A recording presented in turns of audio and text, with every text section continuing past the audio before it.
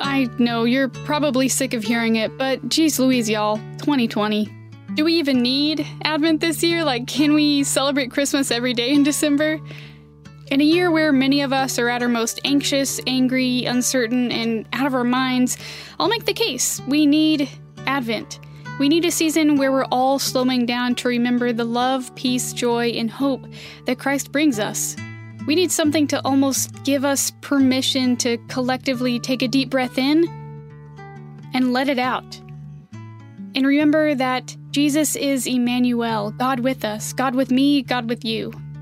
It's okay to take a break from what seems like an endless season of immediate needs and emergencies. Journey with us every day through this Advent devotional written by our staff and members at Faith Tulsa as we create new ways to celebrate love, peace, joy, and hope. Advent isn't just a season of waiting. We've done enough of that already this year. It's a season of anticipation. So, what are you hoping Advent brings you this year?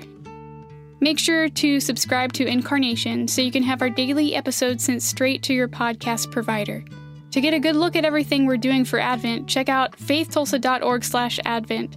That's faithtulsa.org/ADVENT for our Advent schedule. We have a ton of things planned for families of all sizes and shapes. That's it for now. I'll see you for the first day of Advent, November 29th.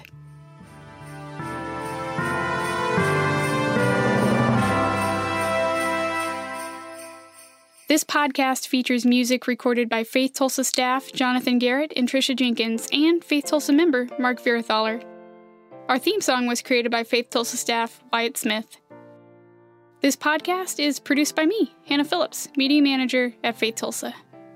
We want to thank our staff and members for writing these devotionals. For more information about Faith Tulsa and how to engage in Christ-centered service, check out faithtulsa.org or Faith Tulsa on Facebook, Instagram, YouTube, and Spotify.